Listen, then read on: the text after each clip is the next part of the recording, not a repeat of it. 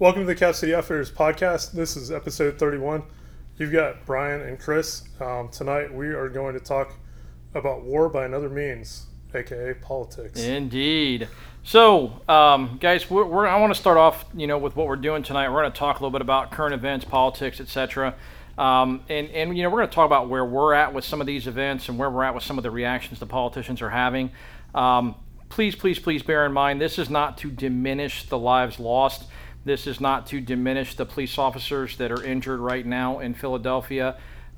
This is not to diminish any of that. This is just simply to put things in context from a perspective of politics and the fact that it seems now that we've always blamed the left for trying to maneuver over dead bodies, and right now we're actually seeing the right do it as well. And so, lest anybody think this is a yay Trump, we hate the left kind of conversation. This is nothing about that. This is just trying to put some of these events into context and kind of take a look at what's happening in the world right now and just let you guys know where we are with it. When you guys come into the shop, we have a lot of political conversations in here. We have a lot of hand-wringing and stuff like that.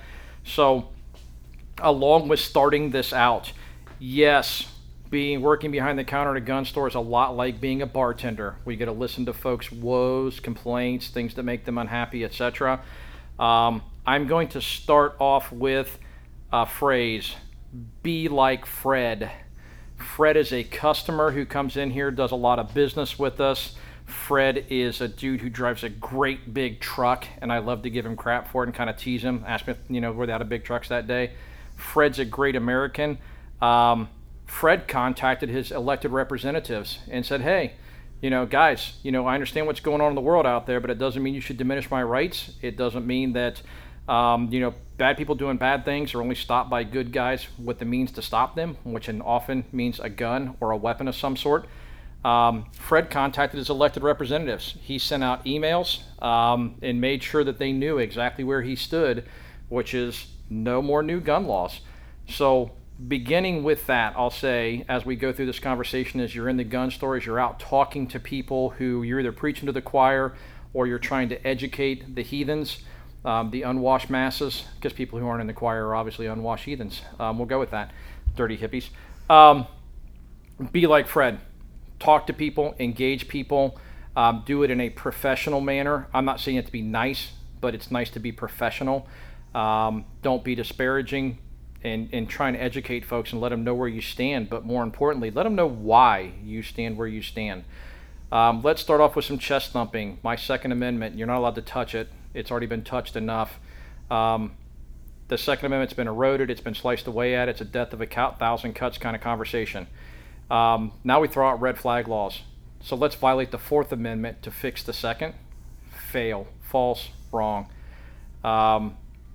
So beginning with those kinds of things, I'm really frustrated with the state of politics right now and all the folks on the right jumping on with some of these Band-Aid kind of things that aren't going to change anything. So let's talk about that. Yeah, I mean, if the current laws, as restrictive on our liberties as they are, were actually enforced, we probably wouldn't be having this conversation. We look at the desire for red flag laws. They're not doing anything that isn't already being done. Yep.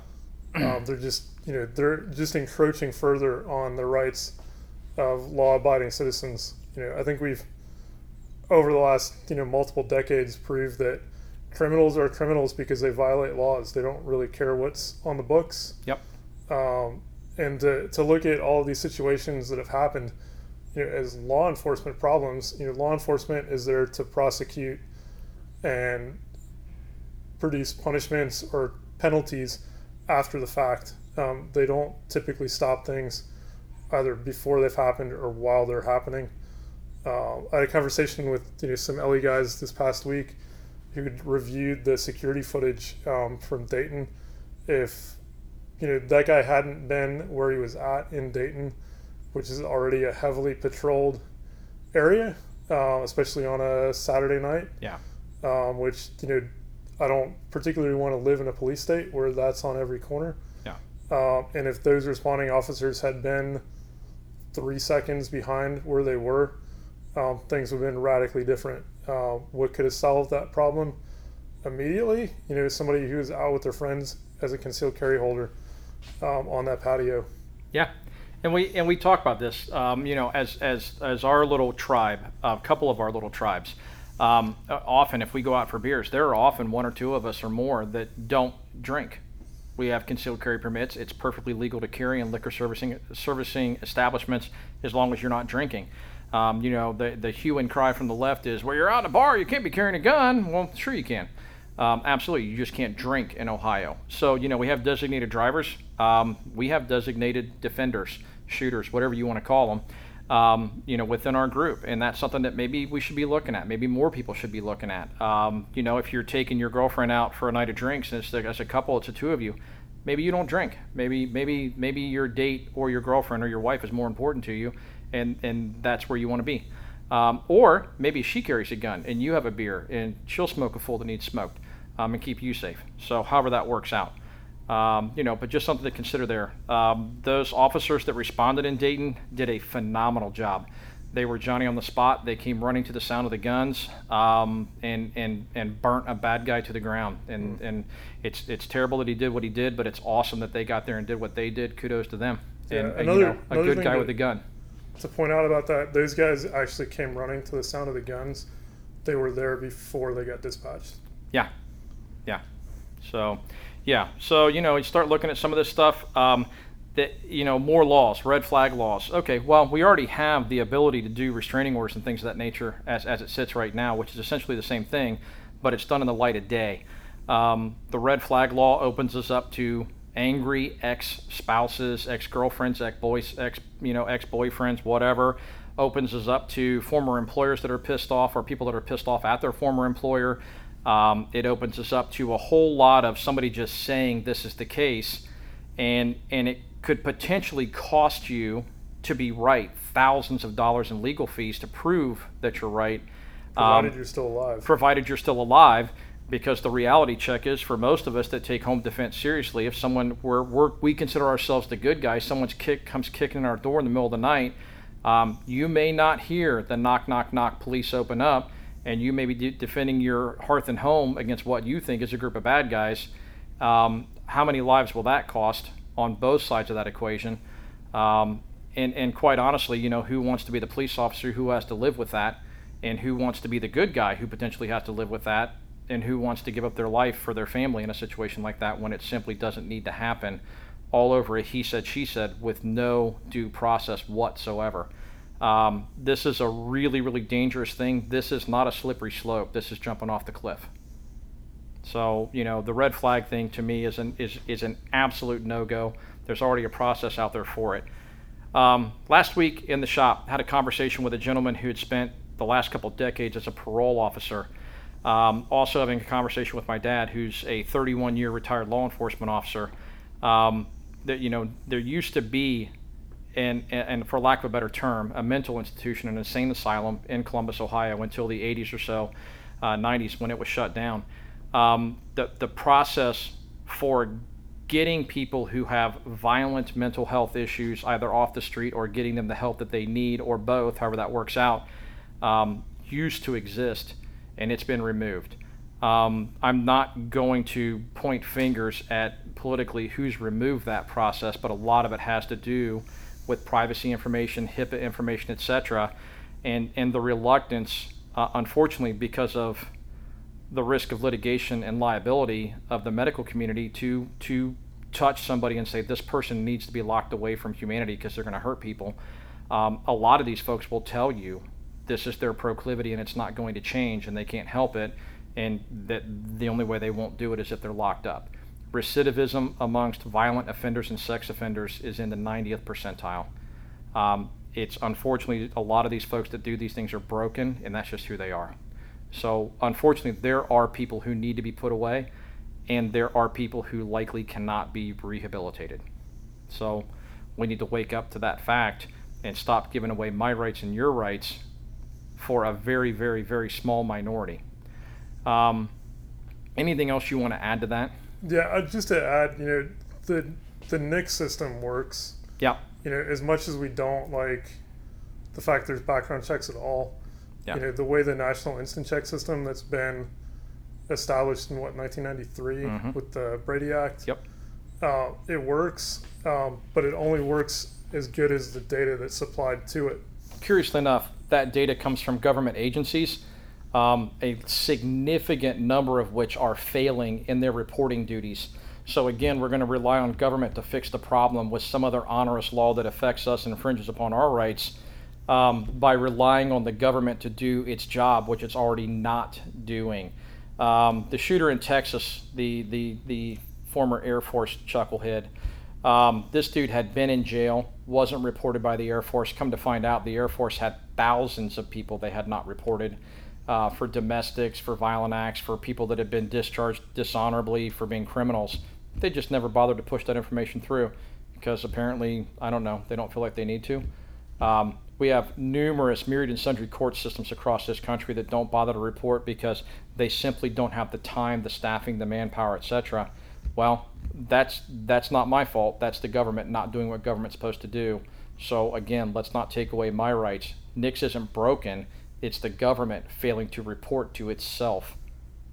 So let's bear that in mind. Let's, if we're going to fix something, let's fix something that already exists and make sure it works properly before we add another layer of step on the citizen. Yeah, and the other part of background checks, to do background checks on private sales, the only way to actually enforce that is to have registration.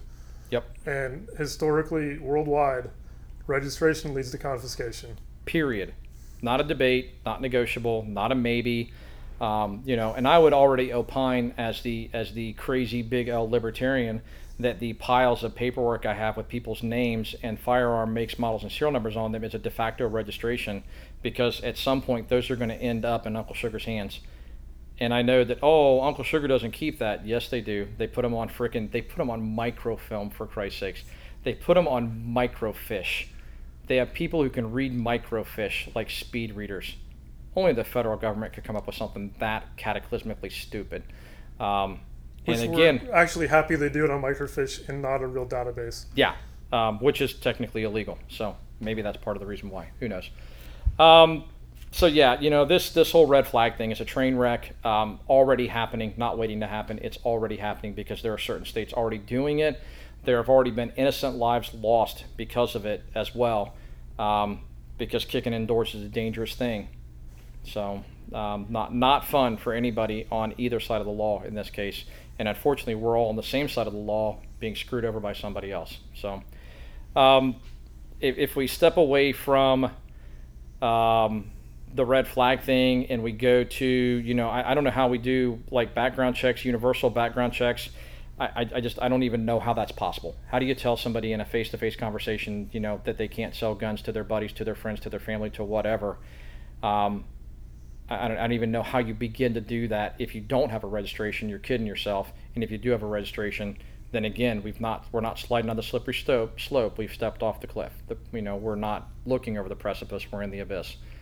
So, guys, again, I don't. What other things are going on right now that I'm missing because I'm choosing to live the life of a mushroom because I'm so exhausted with how politicized this has been.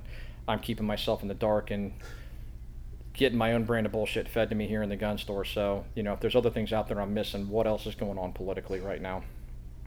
Yeah, I think we started seeing rumors and things about arm braces for pistols. Yeah. The guy in Dayton used an AR pistol. AR pistols, especially pistol braces in general, we've seen that be one thing, change back. It's where it is now. That is, the arm brace thing has always been, a letter or an opinion letter, I guess. It's always been on the fringe. From the technology branch of the ATF. There's nothing at all codified about it in law. Yeah. That we really have no idea what is going on with arm braces. Yeah. And if you think anybody's going to defend arm braces, I would take a look at bump stocks, because to people that aren't shooters, there's no difference between a bump stock and an arm brace. They don't own one. They don't care. Most of you didn't own bump stocks and didn't care about those either. So when Trump gave them up, you were like, I don't care. I don't have one. The few of you that did viewed it as a toy, and maybe you buried it, or maybe you threw it away or whatever. I don't know. boating accident, kind of thing. But the arm brace thing is significantly more prevalent. It's also significantly more useful and functional. Anytime we can, do an end around on the ATF and end up with something that works, operates, acts just like an SBR without a $200 tax stamp, infringement 1934, and go on, that's a wonderful, wonderful thing. So, this is something that's going to matter to a lot more people. This is something that's going to be a bigger chunk out of the industry because that's what's very, very hot right now. And if you have one, and is it possible that with the swipe of a pen, you're now a felon if you don't turn it in, and taking somebody who, for the previous portion of their life, has been a law-abiding citizen and saying you're now all of a sudden a bad guy because of how I feel, doesn't work for me. Yeah. So, again, so even if you're not into pistol braces, pistol ARs and stuff like that, consider where you're at, and who you need to talk to, who you need to send letters to, send emails to, etc. So, trying to think of what other interesting topics have popped up, but with all this stuff, guys, contact your elected representatives. Gun people, recent poll they just showed on the news here a little bit ago, 60% of gun people don't want to give up their guns. 30% of people who think guns should go away think guns should go away. There are a whole lot more of us that think guns are good and know that guns prevent crime. We need to be talking to our elected representatives. We need to not be threatening them, but we need to make it clear that, for example, if your elected representative votes for an anti-gun measure or something you disagree with, maybe they need to be notified that the next time around you're going to vote on the other side of the coin just because the devil might be better than the one you don't, and then you can worry about getting that person voted out of office the next round. I don't know. I don't know what kind of civil threats you level, what kind of ultimatums you lay out there, but you need to be talking to your representatives and letting them understand why. One suggestion might be to have them read John Lott's book, More Guns, Less Crime. We got a guy who's an economist, he's a numbers dude, explaining why more guns in society is proven through data to have less crime. And gosh, all you got to do is look at Chicago, New York City, and places where you can't own guns, and look at all the crime, and then look at the rest of America, and figure out why our supposed crime stats are like a third world country, because as the Mango Mongol likes to say, poop holes like Baltimore and places like that have a lot of crime. If we took those numbers out, the rest of the country is pretty damn civilized. So I think we've got the examples. I think we have the relevant data. I think we have the anecdotal information to throw out there and fight the good fight. We just got to communicate with people in a way that they can hear it. So let's do that. Let's be like Fred. Yeah, I'd say take a look too at what's going on over in Hong Kong right now. Yeah. They're waving our flag, playing our national anthem 3 days after the Chinese military, basically tries to lock down the city. We have people in Hong Kong, waving our flag, singing our national anthem to push the idea that they want the freedom that the Brits allowed them. And we'll see if they're willing to fight for it. We'll see if they're able to fight for it, because that's the other part of the conversation. Right now, as a country, we're able to fight for what we have. Unfortunately, in China, that will likely be a slaughter. Yeah. If it turns into any kind of fight at all. So, at least the Taliban had their own guns before the Russians and we showed up. The folks in China got nothing. So, yeah, and they're waving our flag. God bless America. America has remained an exceptional country in large part because as citizens, we have the right to vote and we have the right to own rifles. If you haven't done so, take the time to Google the Battle of Athens, Tennessee. There was an event in 1946 where a very corrupt county government was restored to order by returning American GIs who took up arms literally against their oppressors. Yeah, you know where to find us on Facebook, Instagram, at Cap City Outfitters. Visit us on the web, capcityoutfitters.com, and stop in and see us at the store. We're in Hilliard, Ohio, 4465 Cemetery Road. We'll see you soon.